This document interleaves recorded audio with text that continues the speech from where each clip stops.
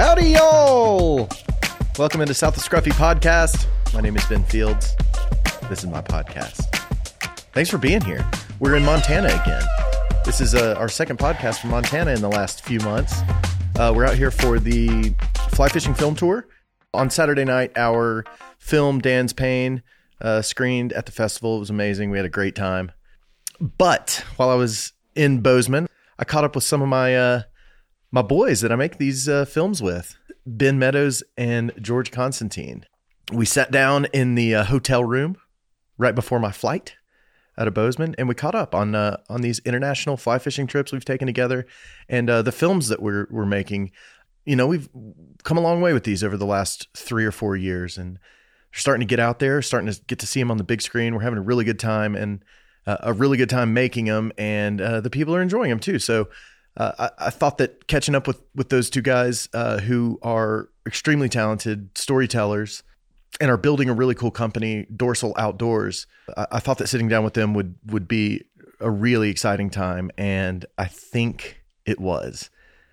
So here it is. You guys enjoy my chat with Ben Meadows, George Constantine. We're doing the podcast. Yeah. Like, I mean, think about it. Like that is probably the first American, who's been killed with his guide in that country, maybe ever. And then, like, I know we were talking about, so a lot of guys go to Sinaloa to do bass fishing, and like Dan was saying, it's pretty routine that like those guys get kidnapped. Really? Yeah, because I mean, they have a ton of money on them, and they're going into the Sinaloa outback. Like, where's that? Drug country of Mexico, western coast of Mexico, right? Yeah. Sinaloa. And they'll just take an American and try to get his money from him, and then maybe some money from his family to let him go. Mm-hmm. It's a lucrative business. So. Well, when are we going there? Stop. And police was just a straight up like fucking drive by, like a cold murder. They pulled up on them while they were fishing, came into a cove, and just shocking story. It was it was the biggest deterrent to Belizean tourism in a long time, right? All right, we got to talk about. We got to talk about Mario then, our guide from Belize in what year? 2018? 2018. When we were down there, he was a little off. There was something a little dodgy about him. I believe the three of us were on a boat with him. Mm-hmm. He was a little aloof. That was the thing. Like, he was not kind of detached. Yeah, as guides go. And then he was found murdered in a lagoon a year after we fished with him. Yeah. What, the doctor was it, or a dentist? It was a doctor from Virginia. Yeah. And he was down there with his family. Mm-hmm. And just went out for a one-day tour. Yeah. He went out for one day with Mario, and then Mario got rolled up by another boat, right? Mm-hmm. And they killed Mario, and they killed the doctor. Mm-hmm. They found Mario in the boat. They found the doctor floating in the lagoon. Mm-hmm. It's tragic, man. It's tragic. And it happened like randomly. Yeah. And I think that's one of the things you can take away from that is all travel is unsafe. And so, hide in your room and cry in the fetal position, or, just take for granted that there's just a lot of things that are outside your control. Yeah. And I'm not saying that's cool or okay. I'm just saying that, like, it's such a shocking story, and it's so random. Like, you really can't, like, and I think that's what the news struggled to put their thumb on is like, how and why, and they still haven't figured out how and why. It just was random. I mean, it would be like rolling through a big city in the U.S. and catching a stray bullet. I mean, we have a family friend who caught a stray bullet in the leg. Really? Right? And it was just someone shooting in the air, but the bullet came down at the right velocity at the right time through the car window and hit him in the leg. That's awful. It's terrible luck. Yeah, but I mean, it's like the same point. Like, it's not as bad of luck as getting hit in the head with it, though. That would be far worse luck. Yeah. That would be terrible luck. And from the country we didn't expect, we've been to a lot of sketchier places, I feel like. And the one, honeymoon, chill, easy island is the one that shit happens at. Pretty scary. But, yeah. And Belize has always kind of fought that danger, right? The tourism kind of reputation. They're an English speaking country in Central America. They have a extra special seat at the table for tourism because people want to go there, because not only is it a natural wonder of the world, but it's very easy to travel there. So no, they have to protect their travel image, and it is I think a remarkably safe place. I mean, I've would you go back to San Pedro right now? Fish with the same? Yeah, I would. Would your wife want you to go?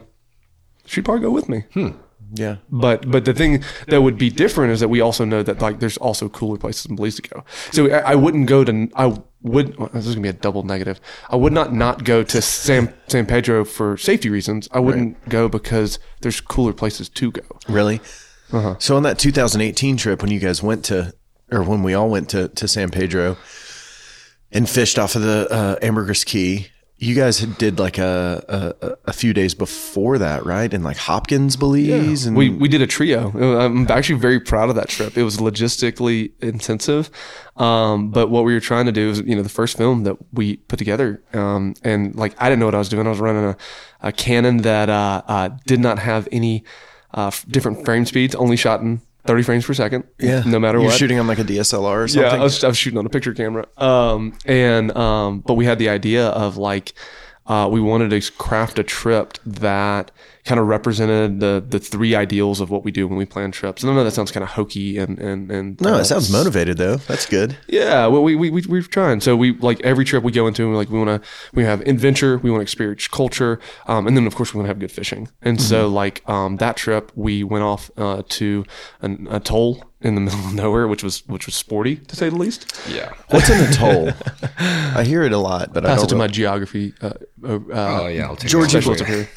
The atoll, actually, there's only, let's see, I think there's 4, if I'm not mistaken, on this side of the world, this hemisphere. But it's essentially just a volcanic island that gets formed from coral reef, right? Not volcanic, just coral No, reef. atoll means that it's coral on coral on coral on coral that literally has grown up and formed an island and then collapsed on itself. And then, So it makes that ring, right? So So you it got makes- the yeah. perfect circle in some places you see, and it's just a sheer drop off on both sides. So you got super deep water just kind of upwelling up to this tiny little, reef on the side, and then a little lagoon in the middle. So places like the Seychelles you're thinking about, essentially the same thing, but there's only a few of them on this side of the world. So Glover's was one of them, and Turniff Atoll, which people will probably hear about, but Glover's is a little more remote, but super cool place. So Glover's Atoll, there's like lodging on it, right? Houses. yeah, there's little shacks. How do you put houses on coral reef? That's a good question. Well, the better question is these are overwater bungalows, and you're 30 miles from the mainland. So, did you take a barge out there and a bunch of construction? I mean, it's impressive. I don't know. I mean, Great some place of to them take are your wife, so- and we took 4 dudes. So, hey, it was magical. It actually was. Like, But it- really, it like, was- did it they was- drive posts down into the coral? They've got to. Yeah. Because they're not floating. No, they're not floating, and like they're a little leaned on the side. I think after a hurricane, they got real resituated. But yeah. So anyways, we went out to Glover's because we wanted to do something adventurous, and it was we caught some really cool bonefish out there. It looked beautiful. I didn't get to make that part of the trip, but I think my favorite drone shot I've Yeah. ever seen was from Glover's Atoll. Yeah, It's beautiful. And if you look at like any projects that are done in Belize, and you see that really intense drone stuff, you can almost bet that it was Glover's. Really? Because it's just that drop off. It's just because you get that dark Caribbean purple blue, right? And then you have the ring of turquoise from the breakers, and then there's that kind of mottled like tan coral, and I mean it's just gorgeous. And you're just like, yeah. When our friend Tommy was running the drone, and he came back, he's like, I think I got some good stuff. And I remember like watching it on my laptop. I'm like, well, this is I just want to watch this all day. It's beautiful, man. Belize is a beautiful part of the world. I'm glad you guys got me down there because I never would have known. But I'll be honest, the Mario thing scared me, and yes, I'll still go back. But, Okay, I was like, is it present tense or past tense? I mean, it's scary. It's Yeah. scary. I mean, I think we had just gotten back from Colombia in 2019 when we heard about Mario. We had been back for like a week or something like that. I was on vacation with my wife's family, and so it was on international news. It was all over the news. And they're like, oh, is this near where you were fishing? And I was like, major facepalm. I'm like, I fished with him. Yeah, on that boat. Yeah. On that exact boat. And I guess my wife is a saint because she kind of turned pale and then she just kind of shook her head like, Yeah, Of course, I mean, you go of through all course. that. So it could have been me, kind of. yeah, and like those are real conversations. Like those are real conversations. Like, hey, that could have been you. Like, are you doing things that are actually safe? And what I've come to terms with the Mario story is that it was really tragically like unlucky. Yeah. I mean, think about the guy who booked him, right? He didn't do anything wrong. No, the guy, the doctor who was on the boat with him. Yeah, he didn't do anything wrong. I mean, what if he got in a stomach bug the day before? It wouldn't have happened. Yeah.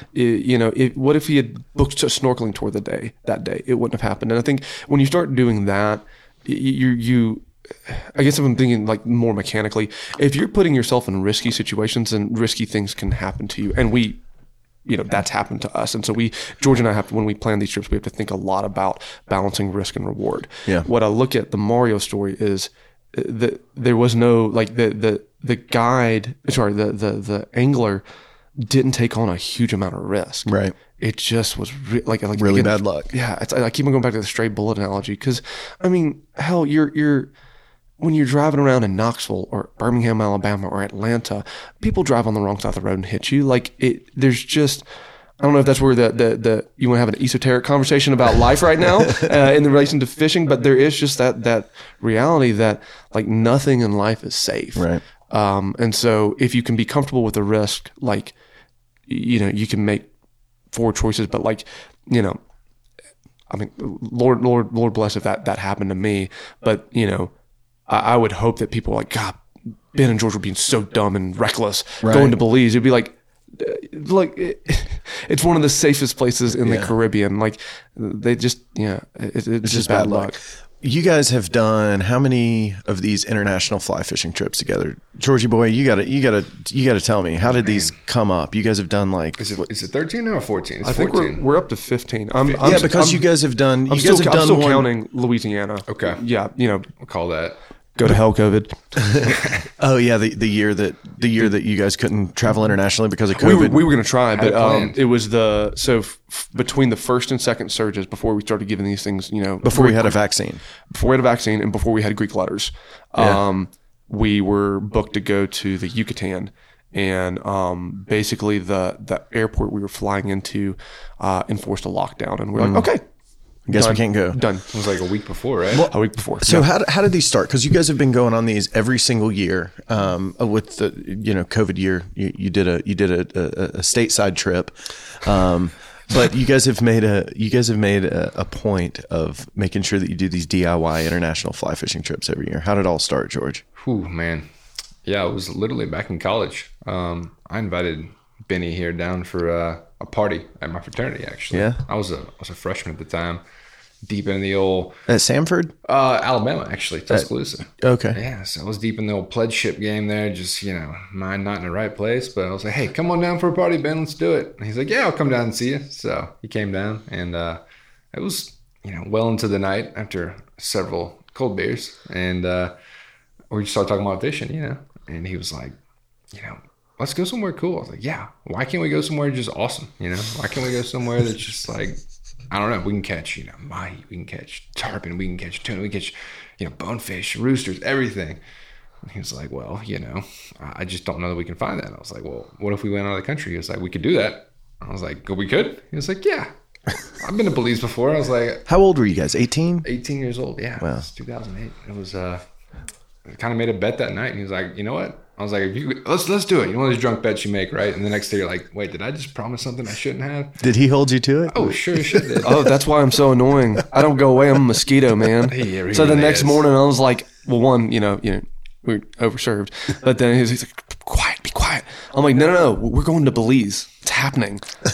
And it's like, Yeah. So then we put together literally a PowerPoint presentation. Oh, gosh. Presented it to our parents, making the case of why two dumbass 18-year-olds could go fly fishing internationally. Well, we drugged two other kids into it. Oh, yeah. So we had to do the pitch to some other parents. So you guys were going on this outside sales tour to these different parents. Yeah. Popping up a laptop in people's kitchen. Can we have 5 minutes of your time, ma'am? Thank you. The hardest sell was your dad. Oh, yeah. We were able to get other... there was one kid who was graduating high school.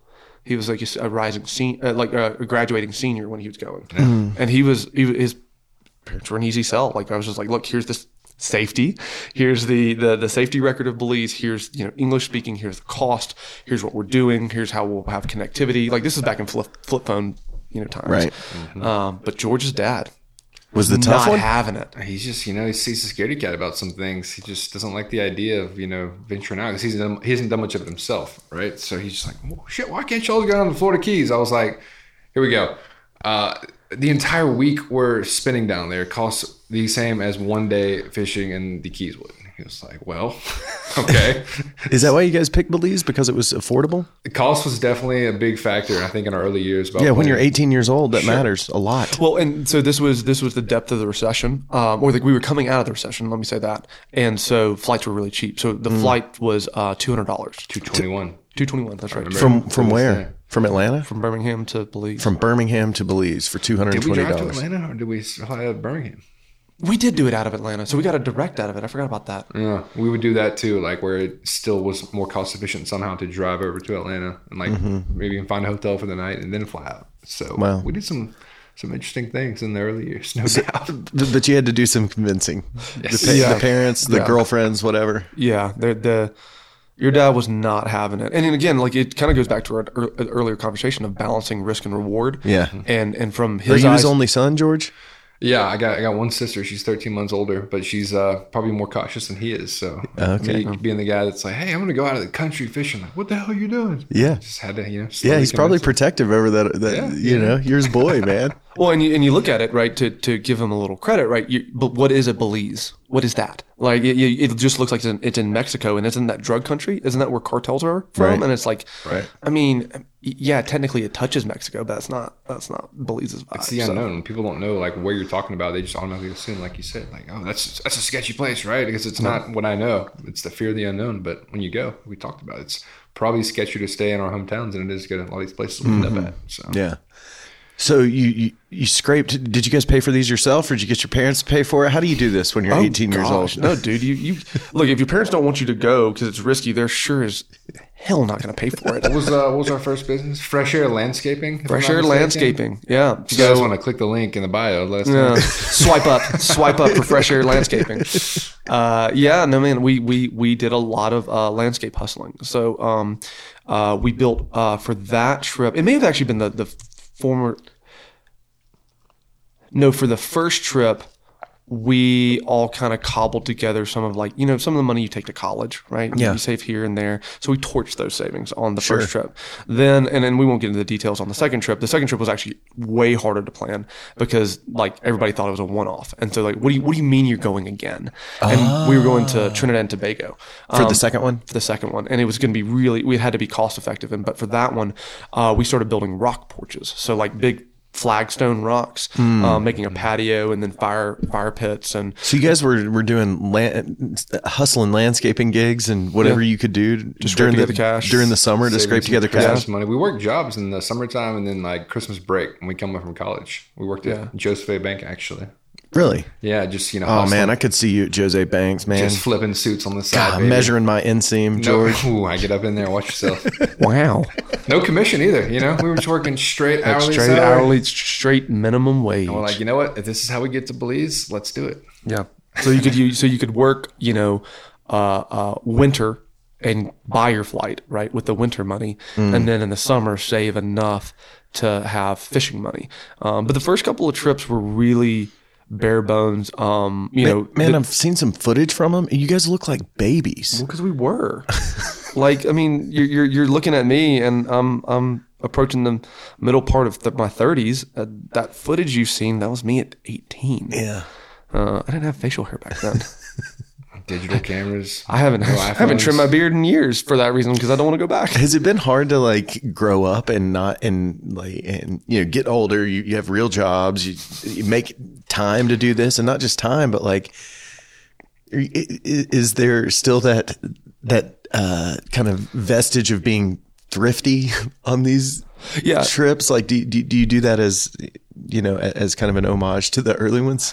So it's because you guys, that would be funny, like to raise a glass to our former years. I think some of the stuff we don't drive to Atlanta to save $30 on a flight now. Yeah, like we there are risks and costs that we pay attention to now. Like, if we'll pay a little more not to fly American Airlines because, as you saw this past year, that was garbage. Yeah, they treat you like garbage. They just canceled our flights for no reason. Yeah, swipe up for American Airlines. But no, for me, it's the way I'm hardwired. It's not that I'm looking for a deal. It's more of like You're always looking for a deal. Don't lie. no, I'm looking to get the most out of our money. Is that why you went into economics? Apparently, is that I just see everything in cost and benefits, and so had to go get a damn PhD in it because I couldn't let go of it. He makes a hell of a spreadsheet. I will say that. Everybody's like, so what's the cost? I'm like, Ben, can you send this to the group? And then I'll have 14 options, and you're like, Ben, one option. Show them one option. They can't handle this right now. Does this include beer prices? No, it does not. No, it doesn't. Okay. Roman.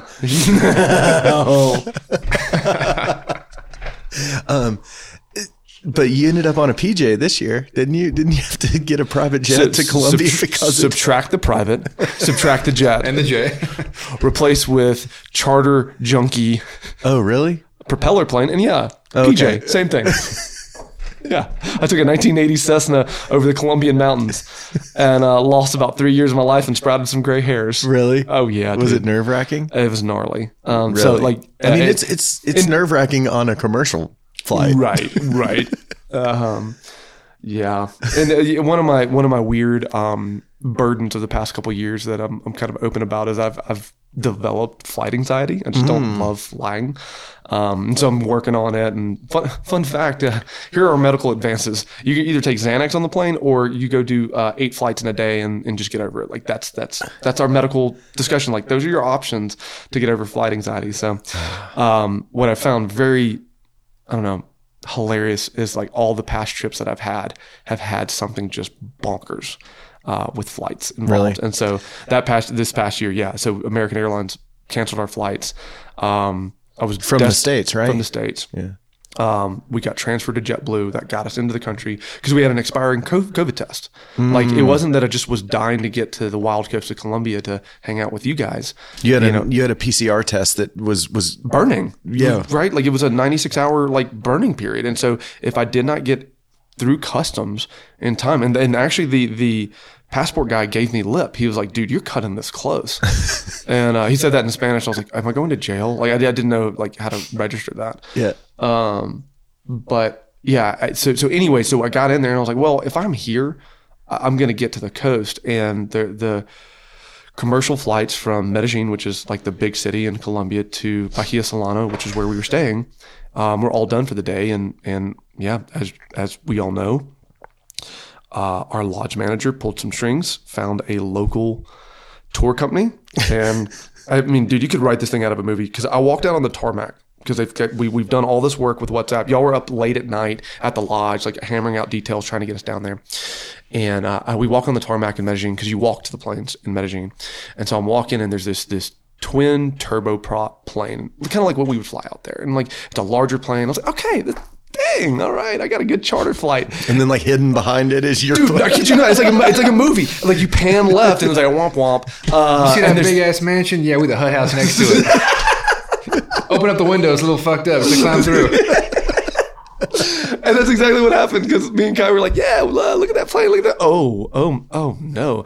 It's brown and white, little peeling paint, probably older than I am. And I was like, man, this plane's got some stories, and I don't want to know them. And so literally the thing was so slow. It was like, it felt like driving, I don't know, like a really old car that hadn't been tuned up. Like it just didn't have a lot of juice. Do you have any trust at all in this aircraft or this pilot? Well, I mean, so I scouted the pilot, and he was a businessman. He was a businessman. He had like nicer jewelry than I had, and he's running an iPad and some other things. I had an Apple Watch, and so and there's also that thing with flight anxiety. You go, you know what?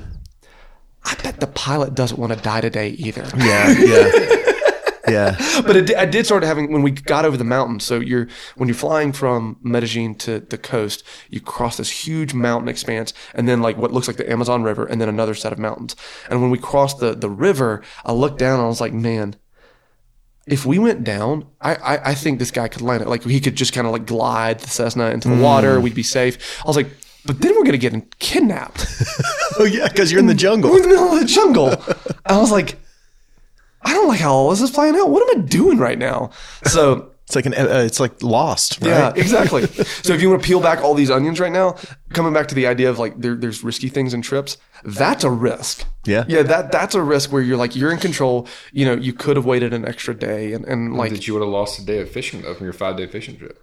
Two, right? I would have lost two. 3-day fishing trip. It would have been a 3-day fishing trip, and the only good day of fishing I would have missed. So risk versus reward. Yeah, and that's so. Yeah, if you want to peel that all the way back, you balance risk rewards, and then for me, I try to go through and when we budget these things out, like, is everybody getting the best bang for the buck that they can? That's really important to me because we are at a stage now where we don't have to be as cheap, but we have to be thrifty with our time, right?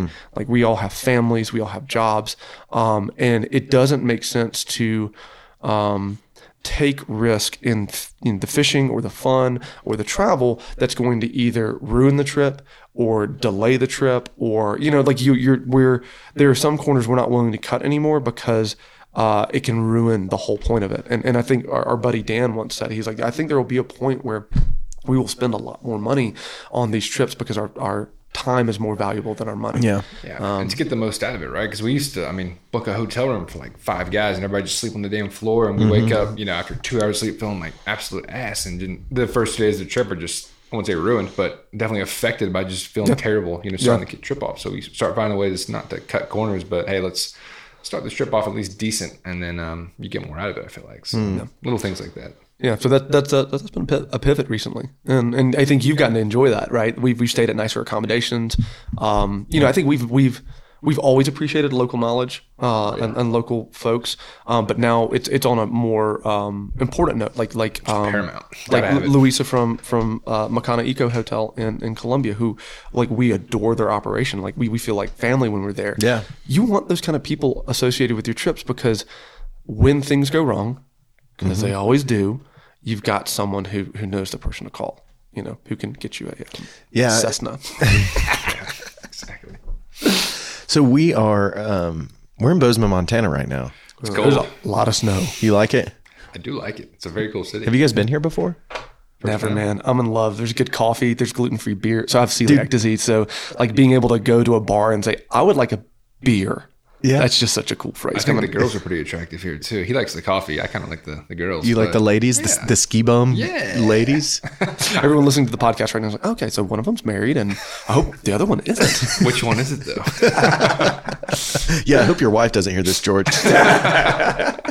But we're looking out. We're sitting in your hotel room, and man, there's 4 feet of snow just hanging out right there. Yeah, man. just beautiful sunrise going on out here. It's God's country, man. It's pretty, man. It's awesome. I've everybody out here, they're like, you've got to come back in the summer. I was like, I think I do. You do. Yeah, I was here last summer, and it was marvelous, spot on. Yeah, my buddy's got a raft too, so we got to drift the Upper Madison. It's beautiful, man. That whole canyon.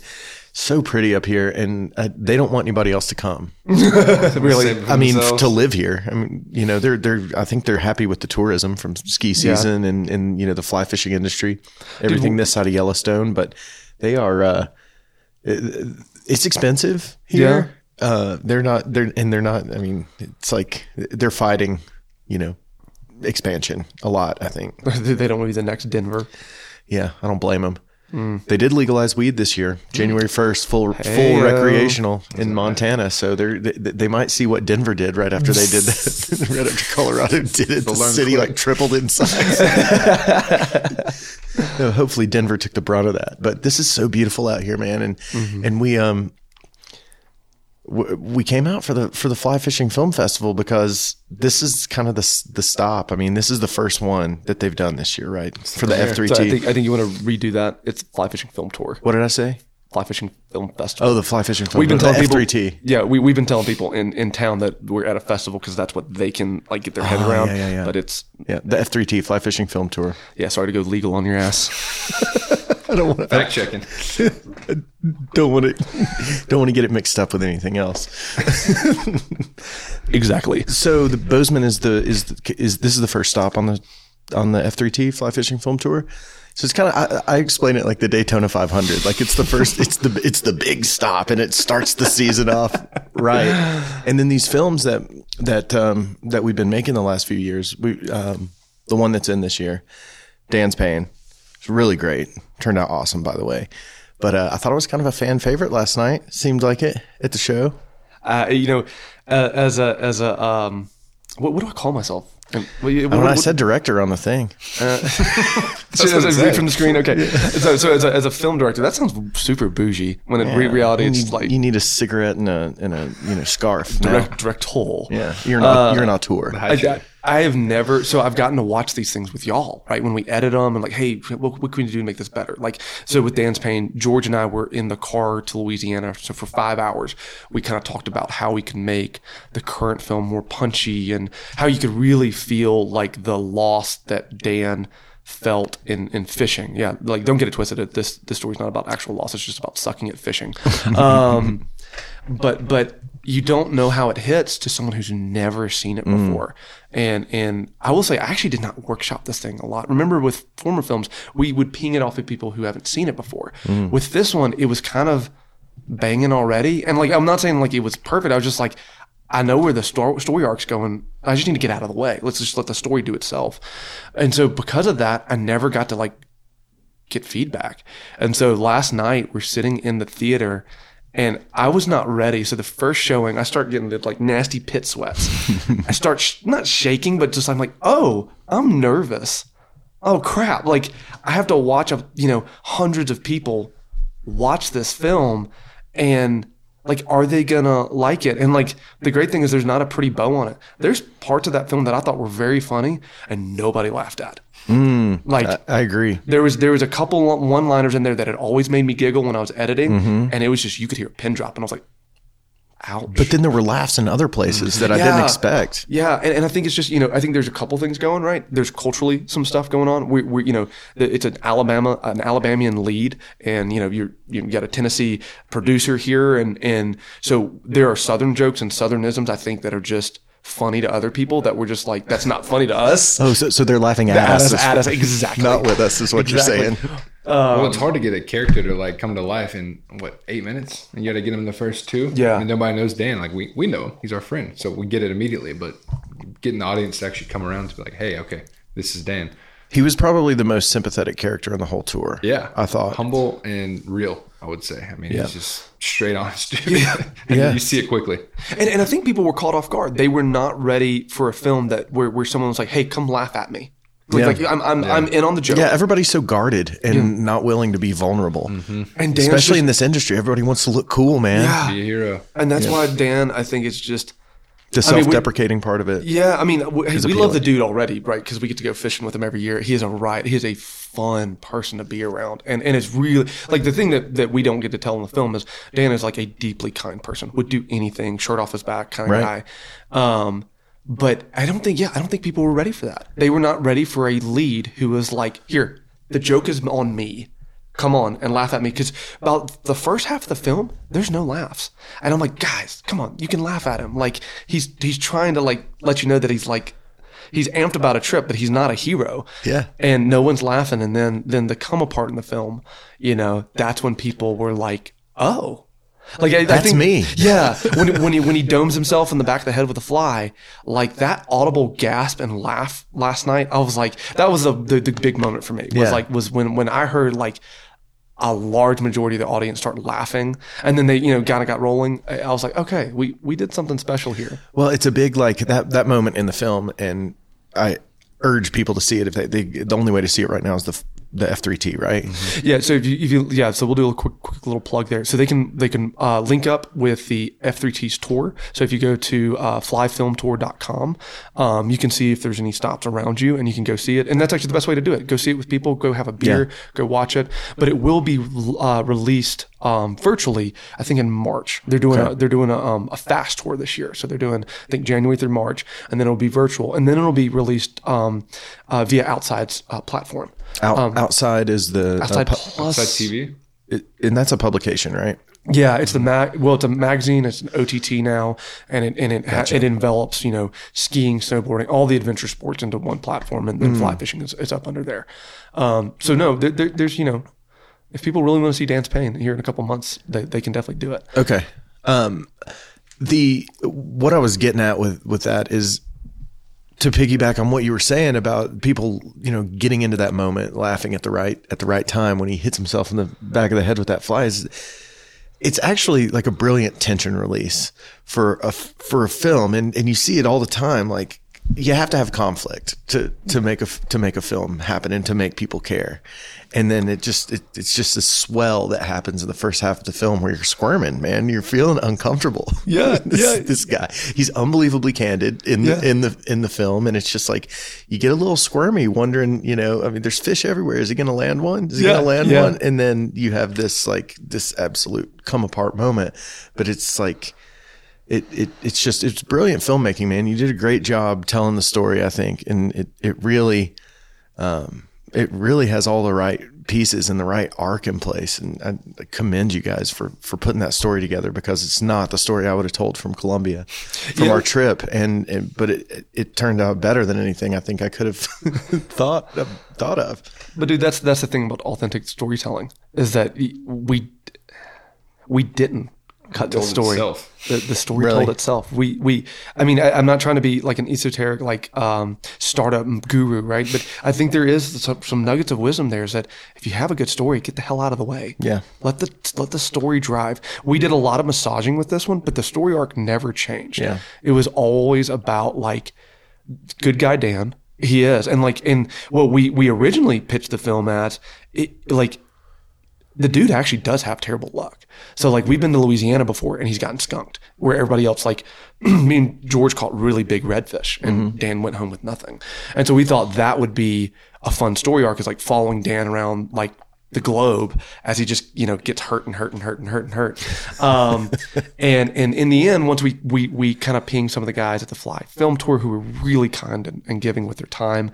Some of the guys at Sims, Paul Nicoletti, and Nick Jones at Costa were really giving with their time to kind of give it. And they were like, look, I see what y'all are doing, trying to follow Dan's pain around the world. He's like, just show us the pain in Colombia, because that's what I want to see. And I was like, yeah. And so we went back home, stripped it down, and we just let the Louisiana footage, evoke that Dan can catch fish. It is a possibility. Yeah. It's rare, but it's a possibility. Yeah. And then just let the Colombia stuff ride out. But that was the driving force from the story. It was just let get out of the way, let Dan tell the story. And that's where, a big shout out to him is that he didn't take a lot of prompting on this.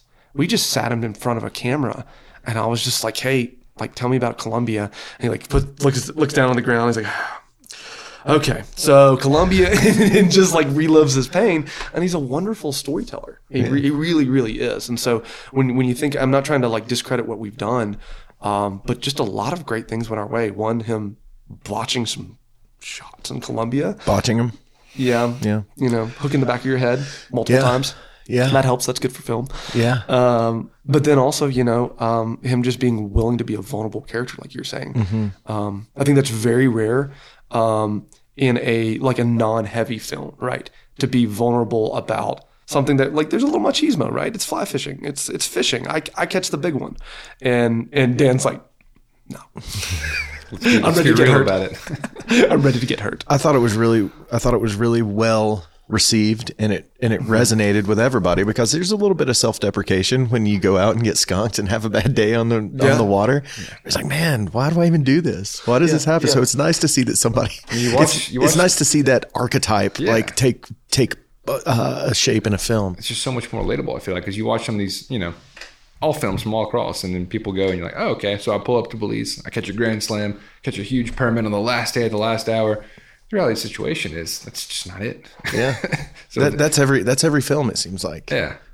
So it's fun to show the real side of it, I think. And Dan, like you said, the best character to show that, just real, authentic, and the most humble dude ever. Great guy. Why? Whose idea was it to start making these films on your trips? Because you guys were doing the trips anyway, right? So why'd you guys want to start documenting it and telling these stories? We've made 3 or 4 of them now, right? We made a bunch. So George drugged me to a couple of F3T events back in the day, and so it was very cool. I've always had an eye towards film, even as a kid. I just never had the gumption or even try. Everybody dreams of making a movie or whatever, and so I thought about that as a kid and never picked it back up. I guess when we started when we went to Colombia our very first time, so that was not when there's not a film involved at all. The landscape and the fishing was so stunning. We were like, we have to When start was running this? videos. So this 2017. First trip, yeah. Okay, so this was like you guys had been doing these international trips for 9 years at that point. Yeah, so that would have been trip 9. We went, and so again using that Canon 70D, flipped it over to the Video movie mode. mode, and because we just it was like being dropped into a Nat Geo like set. It was just like there was dolphins, there was tuna, there was mountains, there was parrots, we were just like, we have to, like, I love taking pictures on our trips to like take memories home. To make books out of, like that one you gave me, which I appreciate. Yeah. Well, and like as a random plug, like one thing that I got convinced of, I think when we were 18, we saw eye to eye on it. So we were like, look, you can accumulate a bunch of stuff. You can put all the shit in your garage you want. But the only thing that I have found on this earth that appreciates in value over time is memories. You know, your car breaks down, your house always breaks. Like everything we have are depreciating assets. Yeah, entropy, right? Everything is kind of and so I learned very, very young that memories tend to appreciate. It's this weird thing. All the things that you get really frustrated about in traveling, like canceled flights, this and that, like all that stuff you forget about within a couple of years, but then these kind of diamonds of memories get left behind, and you get to hold on to those, and they get sweeter and sweeter after every year.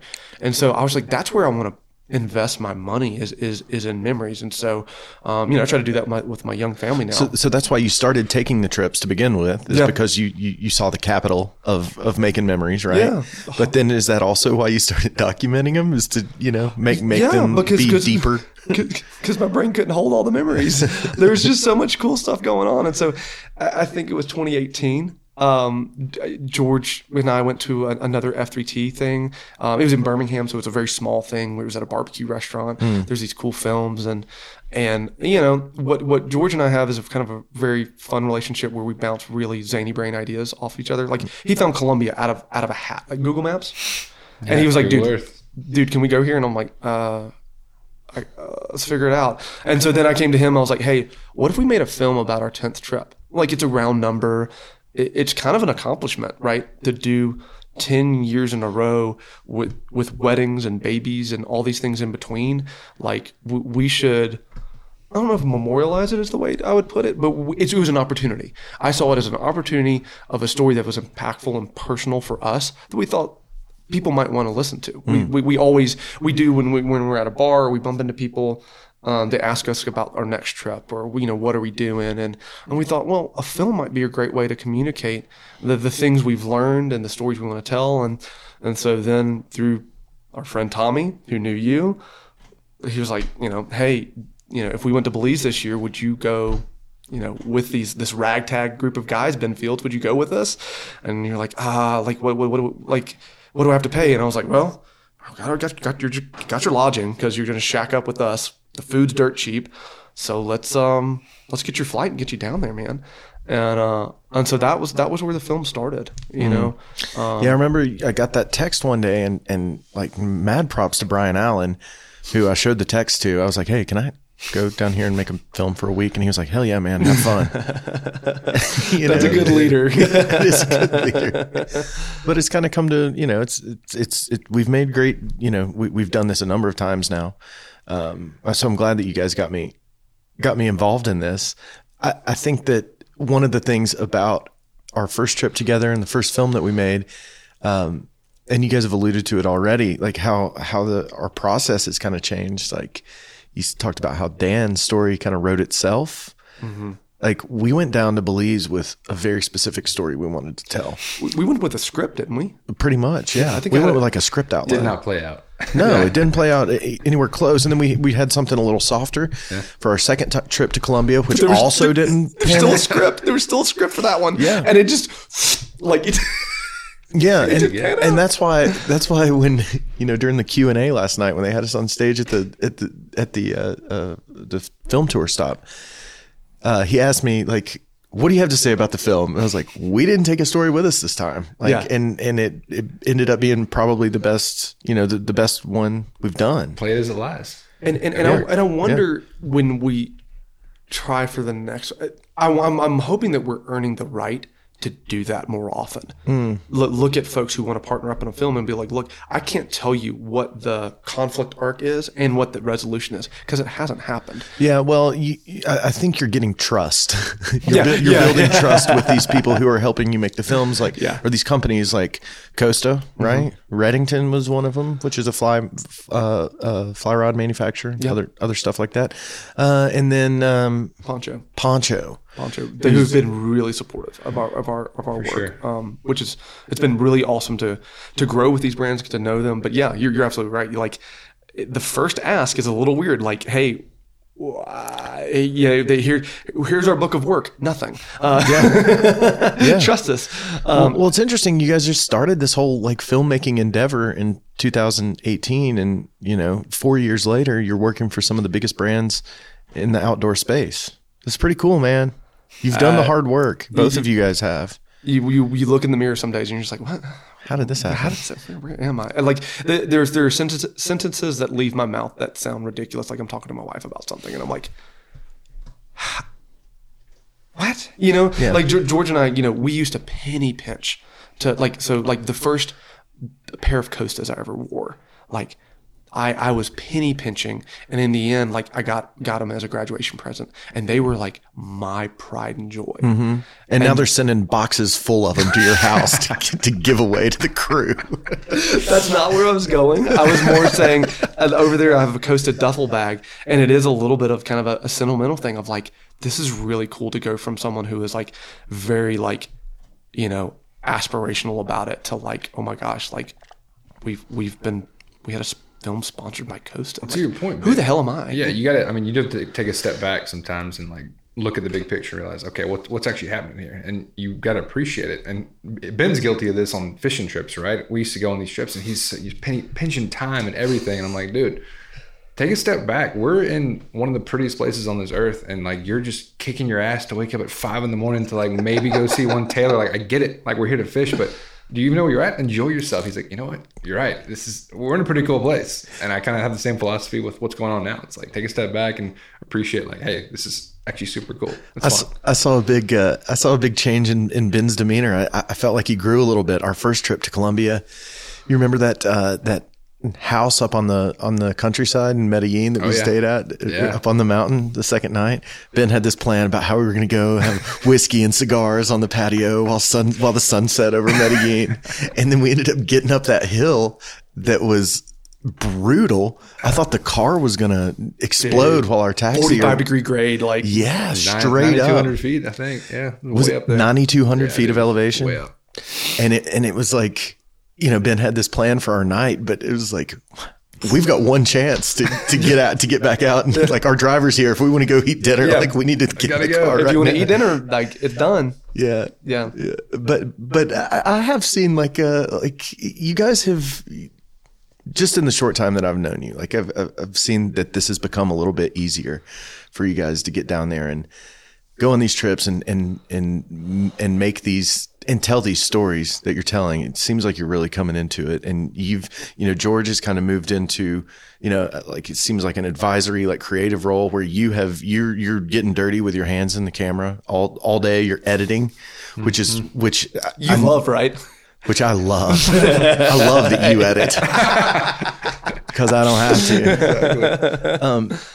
But you picked that up so quick, and it's like everybody's kind of moved into their roles, and it seems like the product is really gone up in quality since you guys have started to settle into these different roles in your company. Yeah, and I think this settling is a great word because we are settling into what kind of films we can make, what kind of films we want to make, and the characters that we want to get excited about.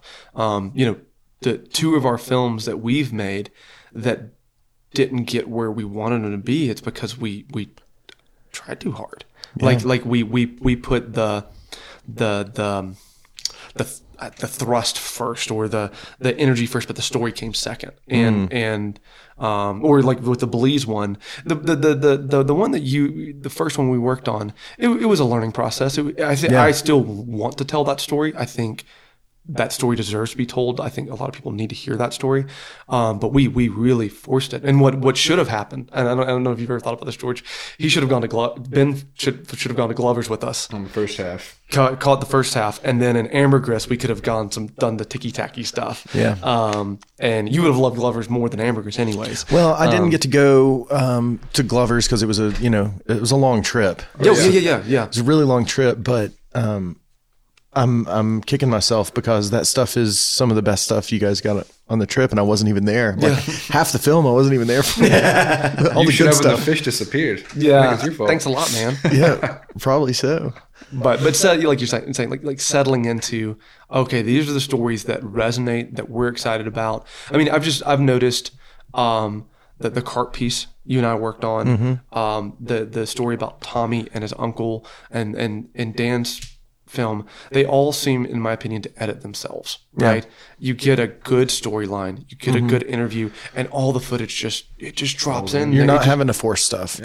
Yeah. And I think when we set out being, insecure about our filmmaking abilities, probably there was this idea of like, oh, just go and let things happen. Kind of felt kind of hacky, maybe. Yeah. Like we weren't doing the work, or like we didn't know what we were doing if we didn't. You got to come across more professional than that. Yeah. And sure, I think there's some inertia involved, right? That we we get to be in the room because we have some inertia, but also I think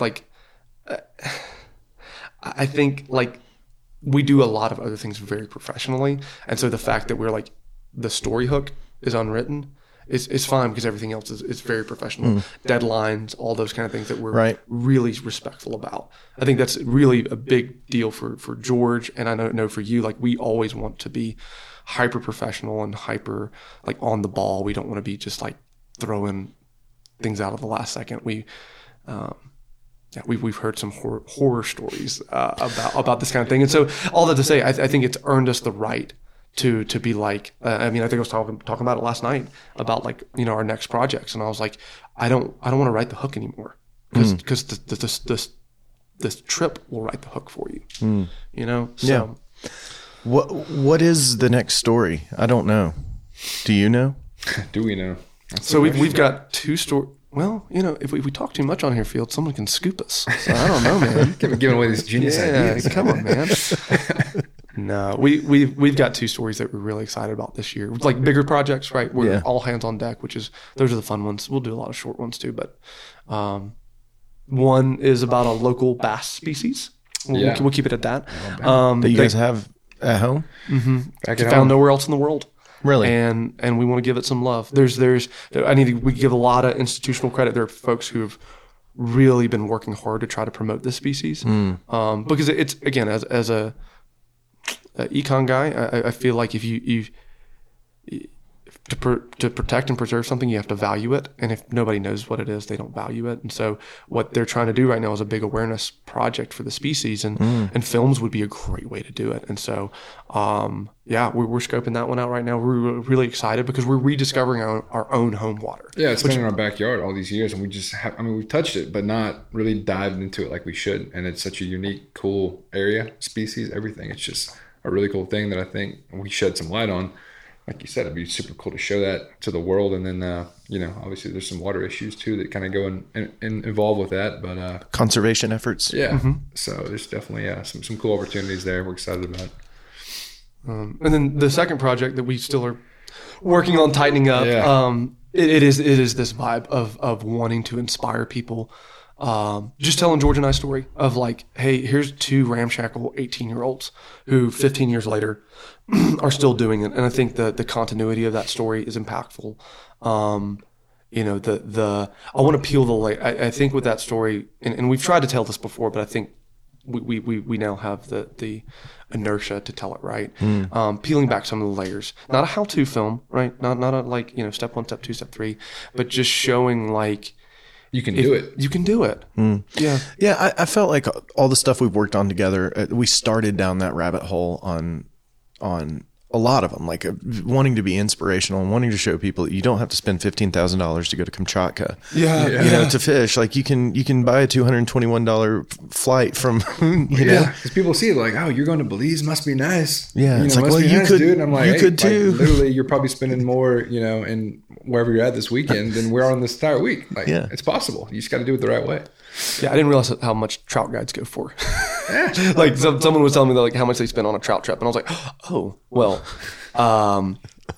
Fun fact: you can travel internationally. So if and some people do this, right? Oh, I can't. It's just too expensive. And what they're saying is, I'm scared, and like that's okay. Like that is, but the money sometimes is a front. But you're trying to remove that barrier. I want to remove that barrier because I think there is a world out there that we have been privileged to see. And really, we've gotten to make some cool relationships. We've gotten to see corners of the world. And again, just kind of riffing off on that thing of like, if memories are the only thing we have in this world that kind of appreciate over time, like surely we should be like inspiring other people to go harvest those same things. Yeah. So, I want to tell that story. I want to tell it right. We've now, I think our game is upped, right? Like between the shooting you did in Belize to Colombia, to where we are with the cameras we run. I just think I hope I'm not wrong, but I think the timing's right. I think we can do, what I'm thinking is like with Dan's, this was the Dan's Payne film. It was a seriously unserious film. And what I want this one to be is I want it to be a really pretty scruffy film, right? It needs to show the grit and the corner cuts and all that kind of stuff that go along with each trip, but also in a way that's like visually stunning, because I did, like when we were all watching the films last night, I'd never seen one of ours on the big screen before. I hadn't either. And that was something. It was really cool. I was like, oh my gosh, like the stuff we shot in Louisiana, George, it was like, oh, that looks really good. That's pretty. that looks really good looks on a great. big screen. Yeah. And I don't know. I guess I don't understand physics that well. I was like, how did one of these shots look grainy on my laptop and just sexy? 24 feet wide. Like, how is this possible? It must have been those IPAs they were serving up at the film tour. So is the international trip, is that what you guys are talking about, doing the story about you guys? Yeah, I think international makes the most sense. Probably flavored with some domestic stuff. Yeah, And do you know where you're going yet? We've looked back at the Yucatan again. There's some pretty cool areas down there that kind of in our scruffy nature, I would say, allows us to kind of do a pretty swanky true trip, DIY, but a real DIY way, right? Yeah. So there's other places in the world you can kind of do a similar type of trip that's just going to cost a lot and it's tough to do, but this trip I feel like we can do and make it look, attainable, because it is. And there's some really cool species down there that on some untouched areas that I think it'll be a really fun time, and it should be fun.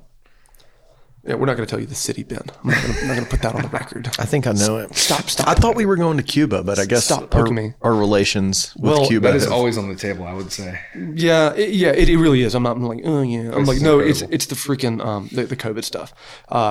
Cuba has tried to really like lock out COVID, and so it is capitalism. No, they're actually doing a bad job at that. Are they? Yeah, they last year they unnationalized a large part of their workforce. Interesting. Yeah, Cuba is fastly like becoming like China, communist in name but market in practice. It's still a very interesting place to be, but yeah, like when we've been to Cuba, stayed in Airbnbs, ate at private restaurants. On that note, we went in 2016 before it like technically was opened up to Americans. How'd you do that? A couple loopholes, but you have to go down with either there was 12 reasons, right? Yeah, there's 12 validated reasons, and for the record, we followed the rules to a T. Yeah, and they've created some programs now like people to people, things like that. It allows you to get down there if it's support of the Cuban people for whatever purpose or reason. You can get down there, and then Bonefish Tarpon Trust has a visa that can kind of get you down there too for research and educational studies, things like that. But, is that how you guys got down there? Was a research visa? Yeah. So yeah. Did you have to tag fish and stuff while you were there? You didn't have to. I mean, we brought stuff with us, tags, things like that we could do. But really, it's just making sure you're not going down there just to vacation and hang out for no good of the common cause, right? Mm-hmm. But an amazing country. I mean, one of the coolest places we've been. One of the most pristine flats I've ever fished to this day, for sure.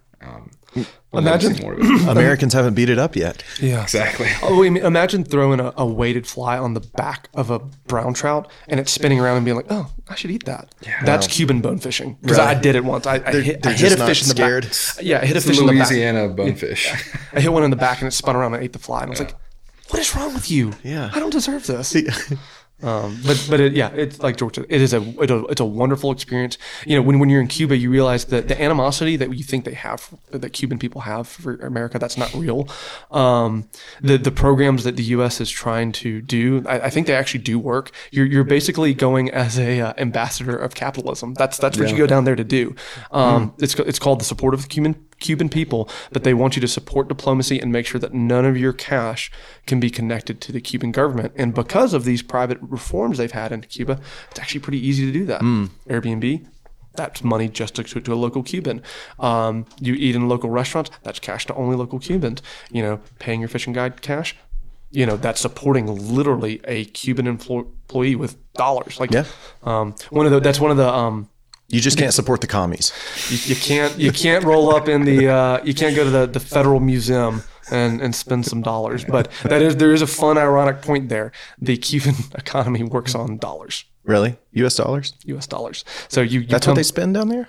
they have their own currency, but it's based on the US dollar. Really? There you go. Yeah. Well, we're the reserve currency, right? Isn't like That we are, but you would think that this uber you know communist country would like base it on like the you know gold? or something besides evil old America. But sure enough, they have. They've changed it recently, but they used to have a two currency system: money for the Cuban people, money for tourists. And the tourist money was literally pegged 1-for-1 to the dollar. And I was like, that's just ironic, you know? Yeah. That you're basically spending American dollars down there, but they're converted to Cuban pesos. But What else is going on? Anything new and exciting that people need to know about? I love seeing you guys. I'm glad we're here. It was it's beautiful. great. I'm glad that we got to see our stuff on the big screen finally. that was impactful. Wish we had another week here, man. I know. It's such a cool place. Let's come back in the summer. We definitely Yeah, should. we definitely should. We should shoot something up here. I shot some stuff yesterday on the Madison. You can't point your camera to bad I was wondering that. I was like, can you get a bad shot up there? I don't think No. you can. unless your buddy casts a fly line into the drone propeller. That shot didn't look great. Or did it? Or exactly. That's some Dan's Pain vibes right there. Well, I think the stuff that you guys are doing with your films is amazing, and I appreciate you letting me be a part of it. I don't think you need me anymore though. You guys are kicking ass and making great stuff. And We're just the young grasshoppers, Fields. I feel like you kind of showed us the way. Like you made it look that it was possible. When you started doing this filmmaking thing, we're like, we could bring a phone and a camera and like a little digital camera and we'll figure it out, right? And then you're like, oh no, this is how you do it. I'm like, shit, okay, this is possible. Yeah, I never learned how to use iMovie. How about that? Yeah. I went straight into Final Cut Pro. There was no baby steps. It was just like, hey, you're in the deep end, start swimming. yeah. And that's where we've been. So no, we are deeply appreciative for all you've given up for these things. And no, we're still going to collaborate because we got to have Daddy Fields with us. You're not going anywhere, Fields. Well, I love you guys. I'm glad we got to do this. Yeah, this is fun, Absolutely, man. man. Appreciate it a lot. We'll see you. I don't know, in the Southeast sometime, maybe in another country. I don't know. We may have to do a podcast live from the Yucatan. Let's go somewhere warm. I love Somewhere it. warm. Let's yeah. do it. Let's I do love it, it. man. Take care, fellas. All right, guys.